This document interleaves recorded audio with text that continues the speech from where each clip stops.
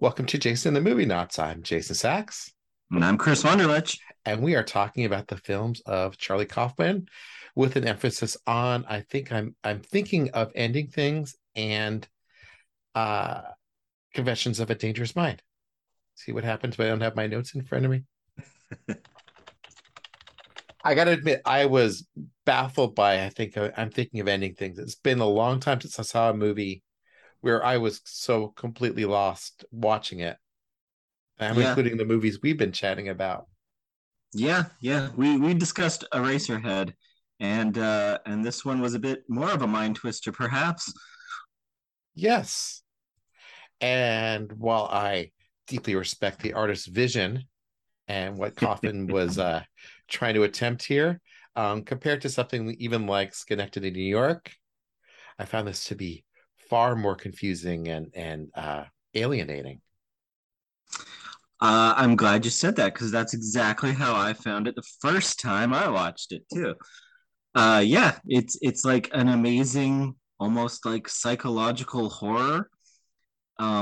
It's every single aspect of it screams out that it's a masterpiece. Like the acting, the writing, the atmosphere, the directing.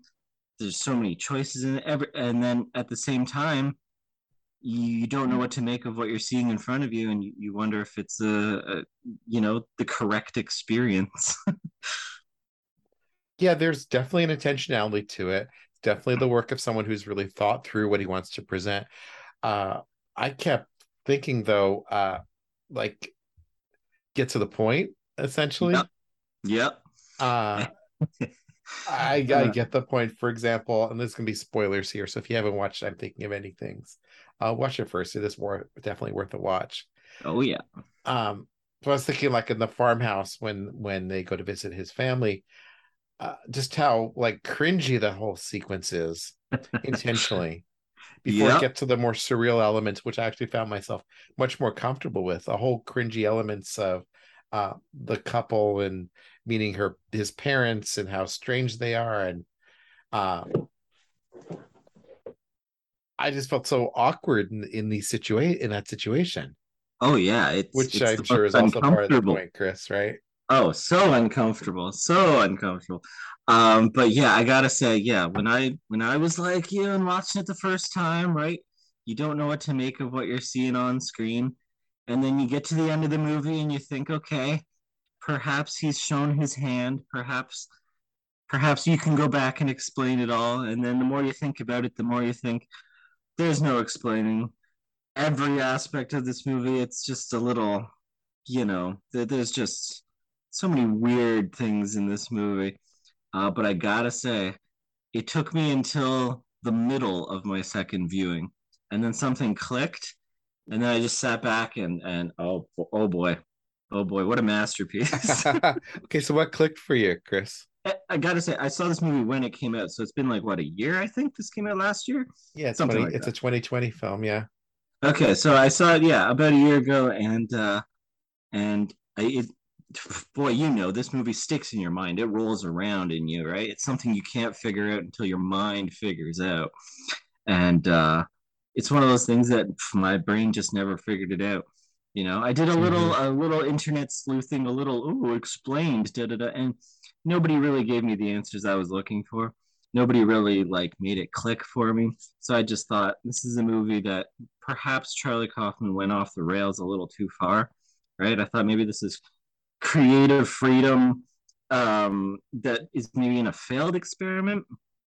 Oh, but then again, halfway through the second viewing, I realized, and I guess we should go over the plot a little bit because it'll make more sense here. It's Yeah, it's a couple, right? I'll say again, there will be spoilers throughout this episode.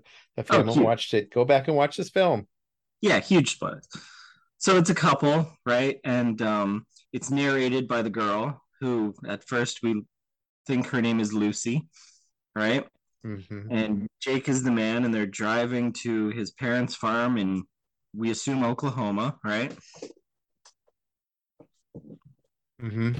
And it's uncomfortable and it's snowing, and they're both like really I don't want to say smart, but intellectual to maybe the point of being pretentious. You know, they talk about poetry and they talk about her her college or university papers that she's doing, and it's a very uncomfortable sort of car ride for these people. They arrive at the family farm, and it's even more uncomfortable. Uh, the parents, who I just, oh man, like performances. I won't get into it now, but the parents blew me away, right? The parents are strange and awkward, and everything seems kind of normal. And of course, the movie's called I'm Thinking of Ending Things. And we open with a little monologue from Lucy talking about how she's thinking of ending things. And every indication that we have to this point makes us think that she's thinking of breaking up with Jake, but she's still going on this ride with him. That's the big misdirect, right? Mm-hmm. So they get and they're having the family dinner, and things are very strange. And then we get into, like you said, the surreal filmmaking, where there's some strange cuts, there's some strange things happening. She sees a picture on the wall. She thinks it's her, but then it turns out it's Jake as a child. There's a family dog that you never can make out the face of because he's always shaking. And you think like, oh, okay, we're getting into some like metaphorical filmmaking here or something. You know, the parents serve this huge meal and they don't actually eat anything.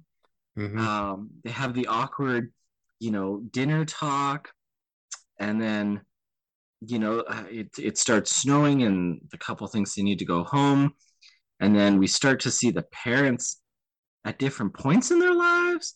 So suddenly the mother's really old, then the father's really old, then the mother's really young, and it's definitely like just a nightmare on film. Like what a perfectly filmed version of a nightmare. Just the atmosphere, the uncomfortableness, so good. Yeah, perfectly filmed version of like people re-experiencing their lives too. Either the kid reflecting on his parents' lives or the parents' lives kind of flashing in front of their own eyes. That part I felt the most Lynchian to me. So I felt like at Oh, least yeah. at that part I had an anchor for it, you know? Well, I mean, stick with that anchor. That's this whole movie. This whole movie is self-reflection. So you did get it. You just need to apply it. Because yeah, I mean, they leave the house and it was a weird experience. Then they're driving in the snow and it's kind of scary.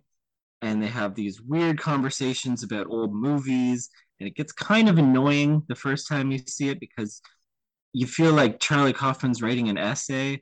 What was the Yeah, movie they were talking about? Yeah, it's almost annoying dialogue yeah. between the two of them. And yeah, they decide to stop at an ice cream stand that's open in the middle of the winter past midnight. And that's very Lynchian, very surreal when they go to the ice cream place. Mm-hmm. And everything's uncomfortable there. They buy these big milkshakes, and they don't drink them. And the man, Jake, sorry, Jake is uncomfortable having these milkshakes as they're melting in the car, so he wants to find a garbage. So he drives to his old high school, which is again just in the middle of nowhere, and it's such a like frightening feeling that driving through these country roads in nothing but snow. We don't really see where they're driving; we just see the road covered in snow, and they end up at this high school, and it's huge. This is very Cole's notes, but you know, so Jake goes into the high school, and Lucy's sitting in the car wondering where he is. She eventually goes to follow him in there and runs into the janitor. And this is a janitor that we've been getting little clips of throughout the movie. Just silently, he's making breakfast, he's watching TV. Just some guy. We're not really sure what his significance is throughout these tiny clips. But she meets the janitor, and it's a very strange conversation. Um, and then the movie breaks out into a ballet, interpretive dance. We can extend a dance sequence, and our characters disappear. And suddenly, the janitor is the focus of the movie, and he's having a hard time, obviously, with his life. and he goes into his car and has a bit of a breakdown and starts dreaming of cartoons and a cartoon pig, and strips his clothes off, walks into the high school, and we cut to a scene where everyone's in a gym on the set of Oklahoma wearing theatrical makeup, congratulating Jake on his life well lived as he sings a tune, and About everyone loneliness. claps. Yeah. And I guess, and then it's implied that the janitor did not leave the school. He probably died. And we, as an audience, are left thinking, oh, he was thinking of ending things. What does that have to do with this movie? Well, they were. It does tie together. Like there's a mention in the car ride about the film Oklahoma, and Yeah. the Jesse Plemons character starts singing about it, Yes. and there's references to that throughout. There is the shots of the janitor, and there's that wonderful sequence where the janitor is sitting and watching a movie, which is essentially the characters in this movie, their lives kind of playing out on the screen. Uh, directed a fake directed by Robert Zemeckis too, Which I which had is to pause. I which had to is pause. hilarious. I don't know why I laughed so hard at that. It's not even a great joke, but it made me pause the It movie. just fits, right? It's Um, so good.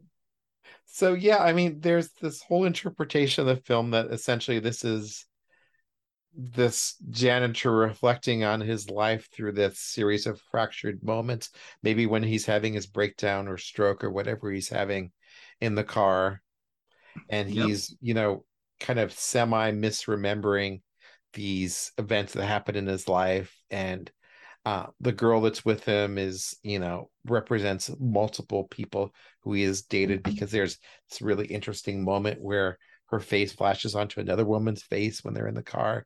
Yep. The Yep. camera turns over and it's a different woman's face and everything, What's the character from the movie? which is the The Robert. character from the Yeah. movie. Yeah. Exactly.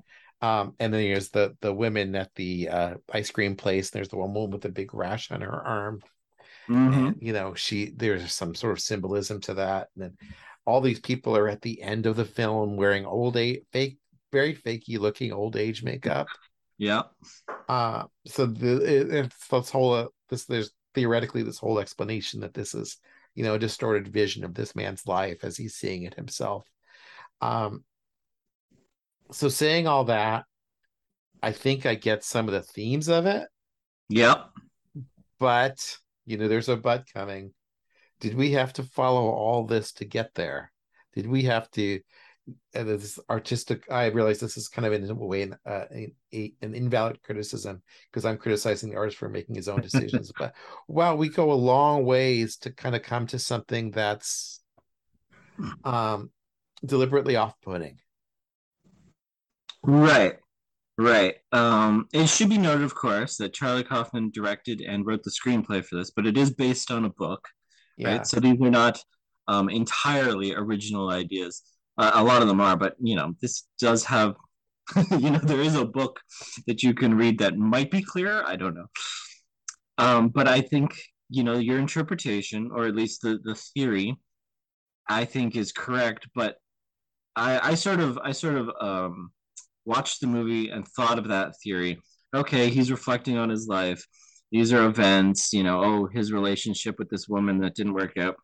And it kind of left me really dissatisfied, because I thought, if they're going to make the movie about this janitor, who we figure out is Jake, the character, why is the girl Lucy, her name keeps changing throughout the movie Yeah. because it's surreal like that.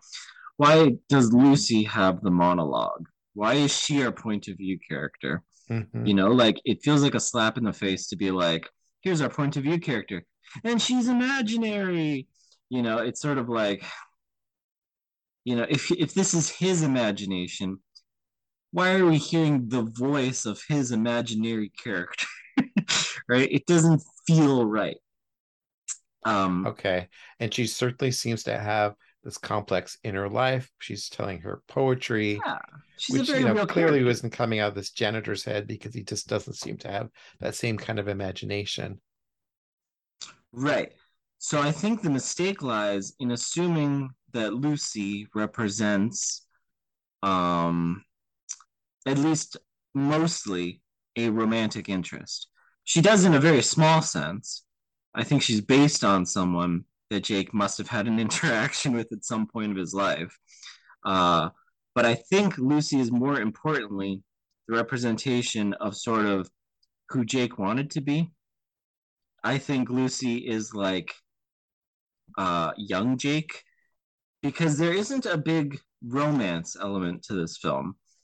It's not like about these characters falling in love so much as it is about these characters analyzing each other. You Mm-hmm. know, they're constantly having conversations. I mean, we figure out that Lucy's name is Lucy because Jake mentions this poem that's called Lucy, and it's about the ideal woman. And then she goes, "Oh, just like me, that's my name." And he goes, "Oh, yeah, well, because you're the ideal woman, you know." And the first time you watch this, you think that's some awkward couple talk. But if you apply that Jesse, or sorry, if Lucy, sorry, both the lead actors are named Jesse, that's a little confusing. Yeah. But if you apply that Lucy is basically like what Jake wanted to be, sort of young Jake's fulfilled life, you know, all of his potential fulfilled, then you think like, okay, right out of the gates, Jake is saying, "You are the ideal person." It's so like it's almost a slap in the face, being like, "What does Lucy represent? Jake's ideal person, right?" Not romantic interest so much, maybe in appearance, but we learned kind of that Jake hasn't really had any romantic experiences in his life. That's why he's applying everything to maybe this girl he saw once and maybe this girl he sees in a movie, and that's it. Sure, because the mom says in the when they're eating, oh, he's a lonely kid. He never really had a lot of friends. Right. And I mean, they hammer home through it, all the dialogue, all the parents say it. Lucy says it, Jake says it, you know, he's constantly talking about how smart he is, how smart he was, how he knows things. But we never get an idea of what Jake does. We never get an idea of what he's accomplished. He just kind of throws out facts and says smart things and has a very low patience for people that get things wrong. So I think Lucy And is he the drives a ideal shitty version. car too. Shitty Yeah, old car. he's got to put chains on, right? So Lucy is definitely like the idealized version of what Jake wanted to be. Because, I mean, there's that whole scene where she goes into the basement and she finds the paintings, and it's like, oh, she had just explained to the parents that she was a painter and that she had painted these things. And then we find out that, oh, when Jake was a kid, those were his paintings. And his parents just never understood, right? Mm-hmm. His painting went nowhere. But Lucy, she's a great painter, right? And she's I can't remember, she a scientist or a psychologist, She's a physicist. physicist. Okay, at least most of the time she's a physicist. Right. Most of the time she's not named Amy or whatever. Right. But see, she's a physicist, she's a poet, she's a painter. Yeah. And I think Jake in this movie represents basically the old janitor and what his life has become. And so it's Jake looking at himself saying, "This is who I wanted to be, and this is who I am." And he's analyzing himself through these conversations, through these events. He's analyzing his relationship with his parents. He's analyzing his fears. He's analyzing his loves. He's analyzing everything because it's Lucy saying, like, you know, "Oh, I wrote this great poem," you know, and that's Jake being like, "Oh, I could have written that great poem, but instead I'm just a cranky old man that remembers poetry," Mm. you know? Yeah, in this kind of distorted way. So you're saying Lucy is effectively the opposite of Clementine, the Kate Winslet character in Eternal Sunshine, because she many times says, I'm not a dream. I'm not a fake person. I am who I am. Treat me as who I am." And here's Right? Lucy, whose character is the opposite. She's deliberately unreal. Yeah, I mean, it's so tempting to go back to this movie and say, okay, okay, so I know that Jake becomes the janitor. So then you watch this movie and try to analyze the relationship between Lucy and Jake. But when you realize that Lucy is actually Jake, more Jake than Jake, you know, She's she's the Jake who Jake aspires to be, is what you're saying. who he did aspire to be, Did right? I aspire to think, be. yeah, Uh-huh. because his thinking of ending things is, and again, they hammer this home where it's like, it's a thought that's been permeating for a long time, right? This is a guy who's thinking, like, my life has been absolutely pointless. I have accomplished nothing. My potential has gone down the drain. I have no friends. I have no family. I'm just an old, sad man. Should I kill myself? So this is him thinking about killing himself, thinking like, this is this is who I could have been. This is who I wanted to be. This is all of my potential as a person. Is that the person that I became? You know, can I reconcile the person I wanted to be with the person that I am now? I think that's the thesis. It's him coming to grips with his with all the things he didn't accomplish in life and feeling Yeah. this deep regret. And so when he goes to get the Nobel, when he gets his Nobel Prize at the Uh, end, Clemens, yeah. excuse me, Clemens, yes. that's him like saying, I wish I could have been so much, I could have done so much in my life, and here I did nothing. Yeah, I mean that's like, I mean, we can assume that's the janitor dying and thinking about, like, yeah, look, he's on stage. Everyone in his life is proud of him. He's accomplished so much. He's so talented. Everyone recognizes it. He's happy. His parents are alive. Hmm. Like, it's just his perfect fantasy. It's like, oh, All the people from his life were there to cheer him on and give him yeah. congratulations. And then yeah. Um, okay, so I got, let me ask this, let me ask my question in a Kaufman-esque way, I guess. Sure. So you've seen adaptation. Of course. Favorite. My favorite. Yes. That's your favorite of his? I think. Okay, we can get to that in a minute too, because so adaptation, of course, has uh Nick Cage and Nick Cage, right? And Right. he's Charlie, and he's also his brother. Yeah. And he basically, this is a lot of the film is about the struggle between Charlie wanting to do an avant-garde creation, and his brother Mhm. trying to follow this kind of standard three act structure. Right. And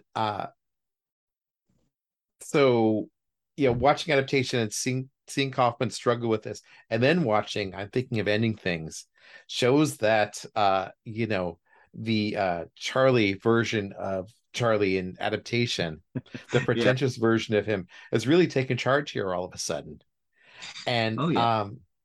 I have to say, I missed even the version of Charlie that did Schenectady, New York, which gave us kind of a through line for the character in a more sequential way, that gave us a lot of oddness on the side. See, Uh Synecdoche, New York, never. I like the movie. I found it more frustrating than this one. This one felt like a puzzle I could unwrap, yeah. and I tell you, watch it again. You'll unwrap it, and it'll hit you like a brick. Ah, but Synecdoche, New York, I watched it. I thought, is this meant to be unwrapped? This is a puzzle that it might just be a pretty painting. It might just mean a lot of things. You know? Oh, well, that's interesting. So you felt like Schenectady in his own way was more obscure. Oh yeah, yeah. I Because I felt like with this movie, when the surreal elements came in, you thought, okay, this will make sense, or at least I can figure out why these surreal elements are here, or we will come back to reality at some point, and we do. Hmm. With Synecdoche, New York, I felt like there was a lot you had to buy into, a lot that was like the magical realism sort of aspects that Oh, I couldn't buy into, and therefore I kind of had a problem with watching the whole movie. oh, that's interesting. So you felt like uh because I'm Thinking of Ending Things was so surreal, you were Yeah. able to buy into the surrealism, whereas Schenectady was too kind of based in reality for you to buy the surreal elements to it. Huh. Yep, I think I yep, had the opposite reaction. yep.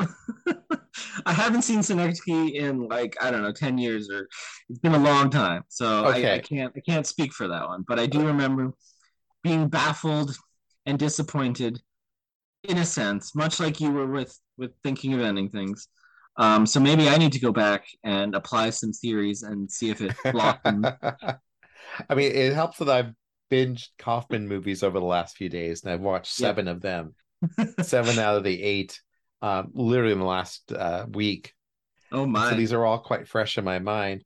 Yeah, because what ties that movie together, for me, is the Philip Seymour Hoffman Oh performance. yeah. And okay, it's no secret that Philip Seymour Hoffman is was one of the great actors. Just like it's no secret that Charlie Kaufman makes crazy movies. Uh, but I felt like the heart of that performance just felt more powerful to me than the performance by Jesse Plemons in Ending Things. And I think that's probably by design because Plemons is not asked to kind of carry all the sadness on his back. Oh my, I don't know. I don't know. I thought Clemens was just like I don't know. I can't tell you a movie that I thought was better acted than this one. Wow, Tony keep Collette and David Thewlis as the parents, and again, they're put in a surreal situation and they're saying lines that sound normal in strange contexts, and it's so weird. And there's 4 actors in a room, and I swear they're just out acting each other. It's just they are. They are. The acting in this film is wonderful. We haven't really talked much about Jesse Buckley either, but as this character who really has no is such an interesting character to play, right? Because yeah, who is she? She's really not anything, at least according to your theory, right? She's yeah, literally nobody, yeah, but she's asked to kind of give this nobody life, and it's not her life; her. It's the life of that someone is imbued in her, yeah, yeah. right? And I She's mean, she's a fake thing, and she's not like I don't know the computer voice and Spike Jones is her or something. right, right. Which I'm making that analogy because of Jones and his intimate involvement with Kaufman's films. She is somehow both not a person and a person at the same time. Hey, I mean, that's what you think the first time. You watch it again, and she's just Jake. I tell you, she is just Jake. They try to out pretentious each other throughout the whole movie, and you realize that's just him being like, well, I used to think this about things, and now I think this about that thing. And I'm kind of mad at my younger self for thinking that way. I'm older and wiser, and you know what? Maybe I'm grumpier and maybe I don't like myself. Uh-huh. So you're saying also that one of the things I was thinking about as you were talking about how she's another side of the same personality is how uh the girl, I'll just call her the girl, Yeah. um she has these long periods of silences where Oh, yeah. where she and Jake are kind of alienating from each other, where they're kind of Yeah. sitting in the car and they're kind of looking past each other. Which and you're saying it's a lot of that is may come from the fact that he does feel kind of alienated from himself at a younger age. He feels alienated from his thoughts and his approaches and his love of poetry that have kind of dissipated over his lifetime. Yeah, I mean, he's just thinking, would the young me, would the fulfilled version of me approve of the person I've become, right? That's where it's like they're in a relationship. And again, there's like one kiss in the whole movie and it's barely there and then it Mm-hmm. leads to disaster anyway. So I don't think it's anything to do with romance so much. It's all about him saying like I'm looking in a mirror. Does the deep down me approve of the me on the surface? Could you empathize with Jake's character? Oh, absolutely, absolutely empathize. I feel. I mean, we can get into it more when we talk about Confessions of a Dangerous Mind, but I feel kind of scared for Charlie Kaufman because the guy is a brilliant original mind. He directs, he writes, but he's kind of keeps harping on this theme of the life unfulfilled, like again and again and again. And yeah, I don't want to skip too far ahead, but the very last lines of Confessions of a Dangerous Mind, the very last lines in the movie, the character says, I created a new game. It's called the old game. Three guys sit in a room with a revolver and look back on their life and think about what they've accomplished. The one that doesn't blow his brains out is the winner. He wins a refrigerator.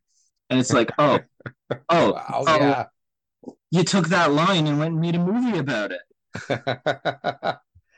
uh I have to admit, Confessions has been my least favorite of all the Kaufman movies. Rightfully so.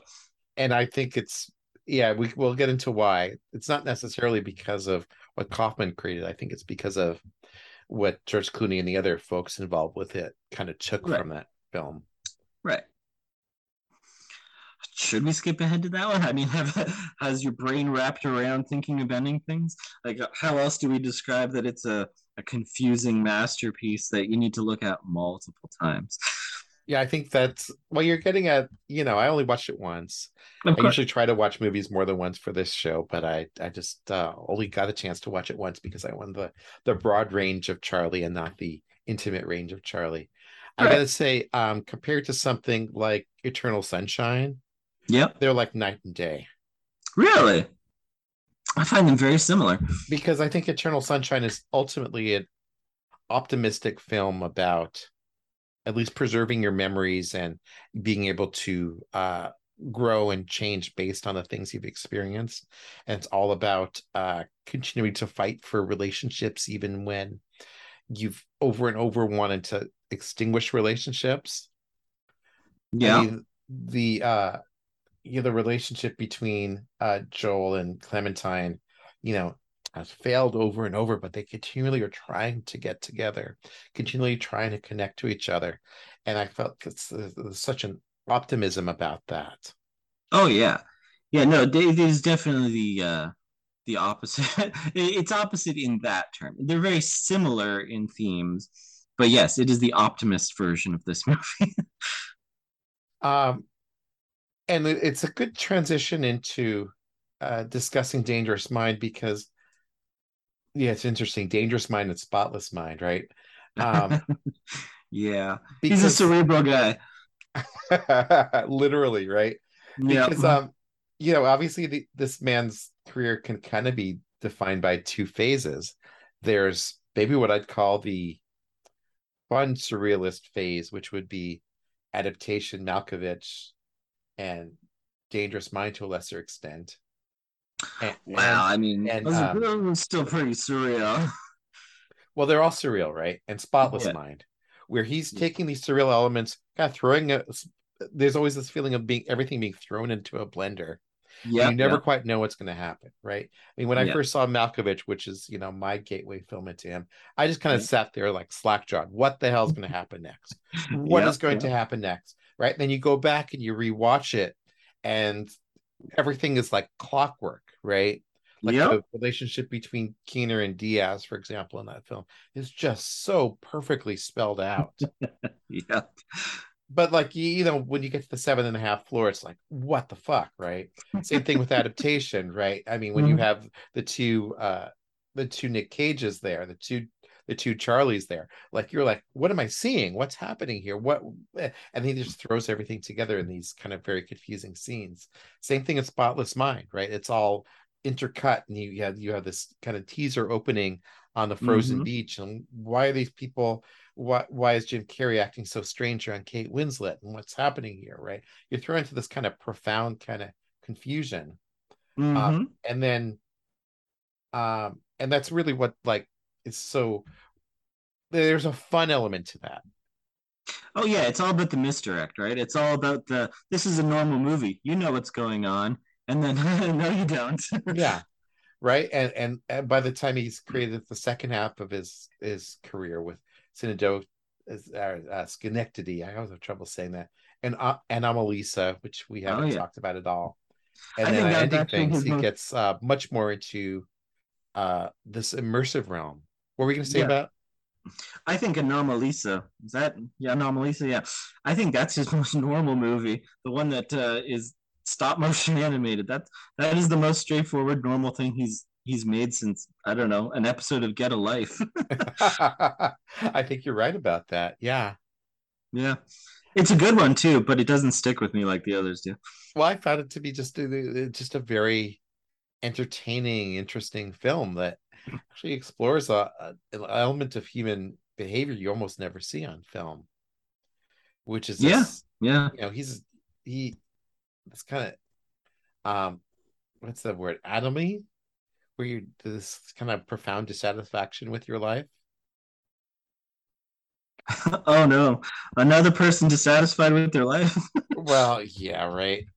Another middle class, middle-aged man who's Yep. unhappy with their life. Oh, please let me see another movie about this.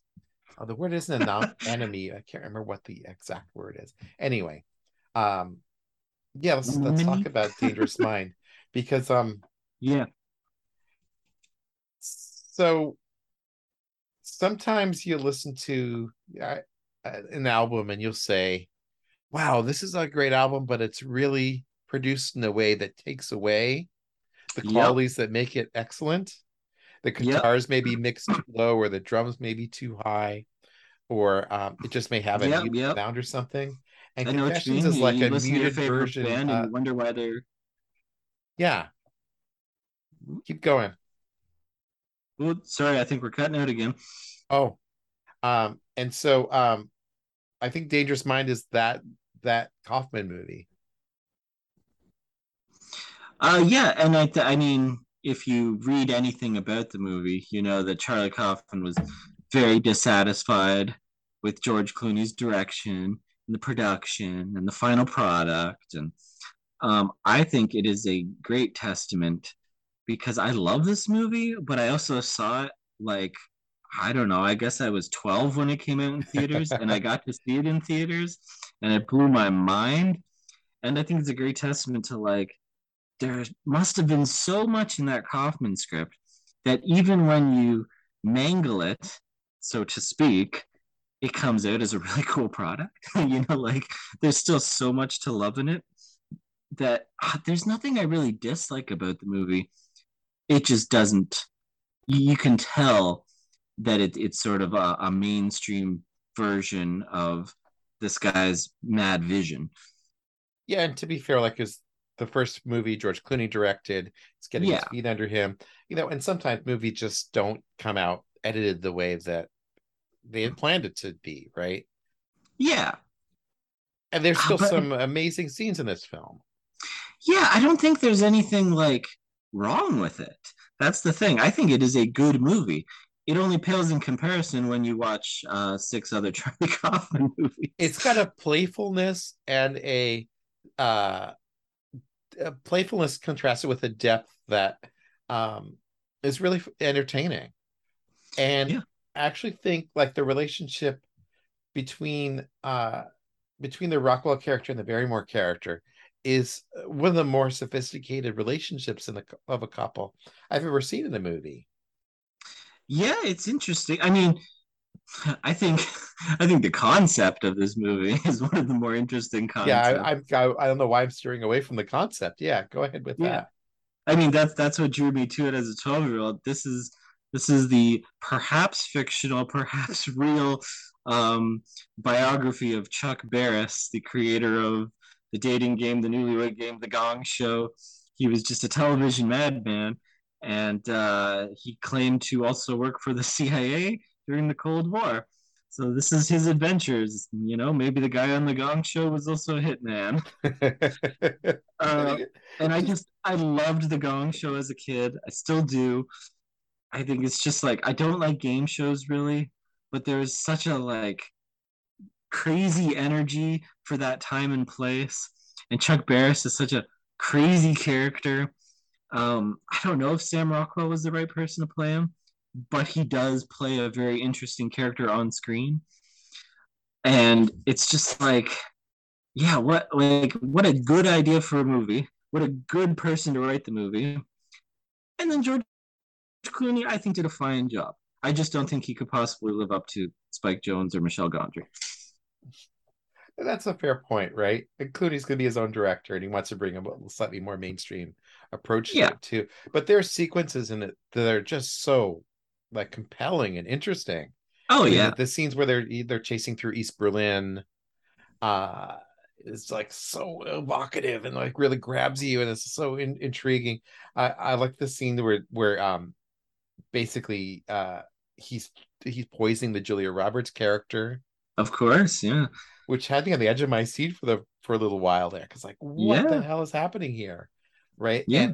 And I liked how people came on, the real people came on in bits and pieces to talk about their experiences with Barris too. I thought that gave it kind of a little bit of verisimilitude that kind of added to the I think they need a little simplicity. more of that. I think it would have been nice to have just a sprinkle more. Well, that's it. Yeah, and that's kind of a great point, because I think what we're saying is we want just a little bit more of all these different elements that made this movie so Yep. wonderful. Yeah, Maybe a I little did. more of the surrealism, a little more of the like confusion inside his head. You can imagine Kaufman writing the script where you're seeing maybe a chase in Helsinki, and then it Yeah. cuts to his real life, and then back to the chase, and then back to his real life, and you're like never quite clear on what's happening. I mean, Clooney talks about that a little bit in the scene where his character is sitting at Barris's pool, and they're having a conversation. Yeah. There's the blood beneath him and stuff, and you're not sure Yeah. if this is really happening or his imagination. We need more of that. I mean, that's just it. There's definitely a dose of surrealism in here, right? I love the scene where he's freaking out on the Gong Show, and he thinks one of the stagehands is going to assassinate him, and Mm-hmm. he's like just hallucinating all these things, standing there saying like, come on, get me," and everyone's just watching him like have a meltdown, right? Extremely well made scene, right? And you got to wonder if the whole movie was made that way. If it would, I mean, there is so many creative elements still in the movie though. Like what? Okay, what did you think about the color grading for some Yeah, of the right. scenes? And the contrast in the way he uses color in this Yeah. film is so intriguing, right? Because the TV studios are so bright, and then the in the backgrounds, especially in the scenes where the dating game is getting popular, and you see his crew there, and they're all Mm-hmm. dressed in these kind of very colorful '60s clothes, right? And Yep. then the CIA scenes are all shot in this kind of John le Carré kind of muted color palette. Mm-hmm. Yeah, the command of the palette is just wonderful. It really feels like that piece of it especially feels very modern Yeah, I feel like George for Clooney definitely for a you 20-year know old film. He's using color in a very very 2022 sort of way. yeah, you got to think like George Clooney definitely saw and respected Charlie Kaufman's